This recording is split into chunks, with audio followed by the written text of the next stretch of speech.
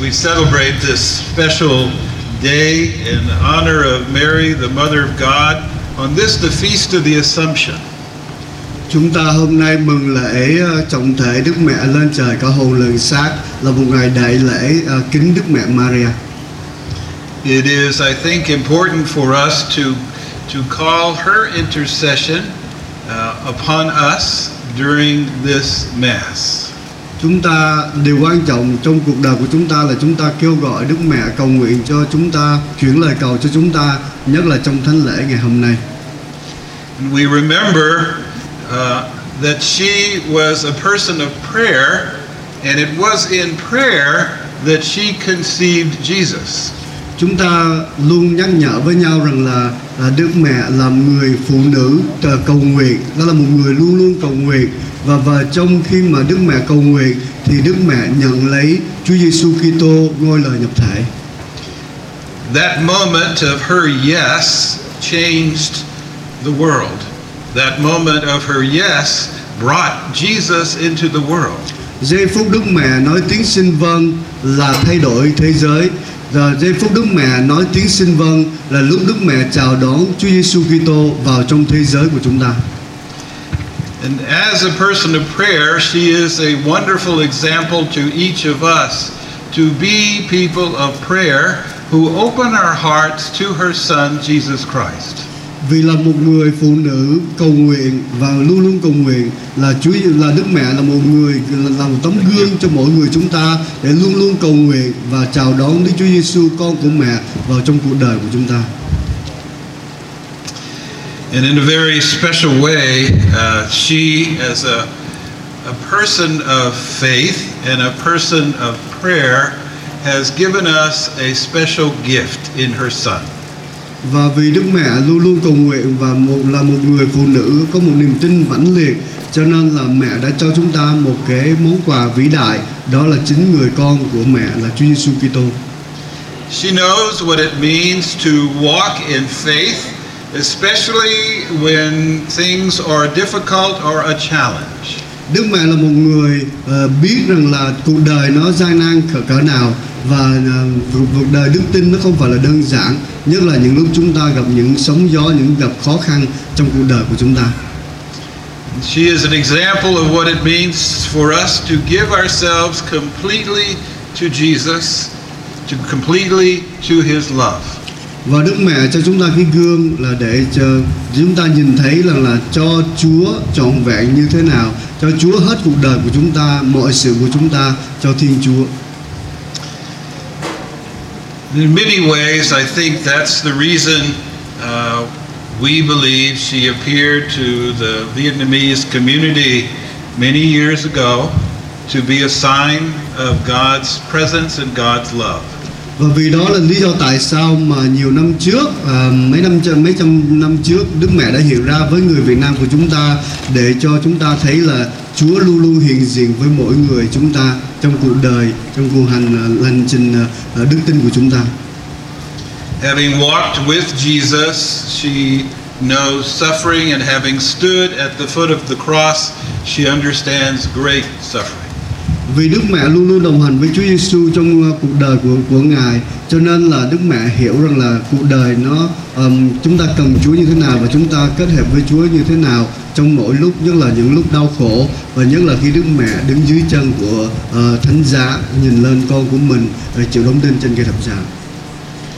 In many ways, I think that's the reason she appeared to the Vietnamese community some centuries ago, and even in this century. Và vì đó là lý do tại sao Đức Mẹ hiện ra với cộng đồng Việt Nam những năm thế kỷ về trước, và Đức Mẹ vẫn luôn luôn hiện diện với cộng đồng của chúng ta ngay cả bây giờ, và luôn luôn là như vậy. She is very much saying to us that she is one with us in prayer, one with us in the love of Jesus Christ, and one with us in moments of great suffering. Và Đức Mẹ luôn luôn nói với chúng ta rằng là mẹ muốn ở cùng chúng ta, là một với chúng ta khi chúng ta cầu nguyện, là một với chúng ta khi chúng ta kết hợp với Thiên Chúa, ở cùng Thiên Chúa, và nhất là những lúc chúng ta đau khổ là Đức Mẹ luôn luôn muốn trở thành một với chúng ta, chia sẻ đau buồn với chúng ta. And in a very real way, I believe that's the reason God assumed her in heaven, body and soul, to be present with us throughout all of human history. Và đó cũng là lý do tại sao mà tôi nghĩ là Chúa đã đưa Đức Mẹ lên trời, là bởi vì Chúa muốn mẹ hiện diện với cả nhân loại từng giai đoạn một, từng giây phút một trong suốt dòng lịch sử của nhân loại.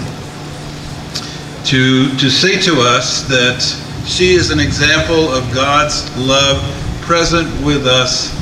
now and throughout our entire lives and throughout history. Và đó là lý do tại sao mà Chúa muốn cho chúng ta qua Đức Mẹ là cái gương để mà dấu chỉ, để mà Chúa muốn ở cùng với mỗi người chúng ta trong lịch sử của chúng ta, trong lịch sử nhân loại của chúng ta, trong cộng đoàn đời sống và mọi sự của chúng ta trong cái suốt dòng lịch sử của nhân loại. Each time we bless a statue, and especially a statue of Mary, the Mother of God, it is a visible sign of God's love in our lives. Và mỗi khi chúng ta làm phép tượng, và nhất là tượng của Đức Mẹ ở nơi đâu, đó là một cái dấu chỉ chúng ta gọi là hiện hữu, dấu chỉ chính rõ ràng là cụ thể là Chúa muốn ở cùng với chúng ta, Chúa muốn chia sẻ đời sống của chúng ta. And as a sign of God's love, it is so visual and so personal that it invites us to remember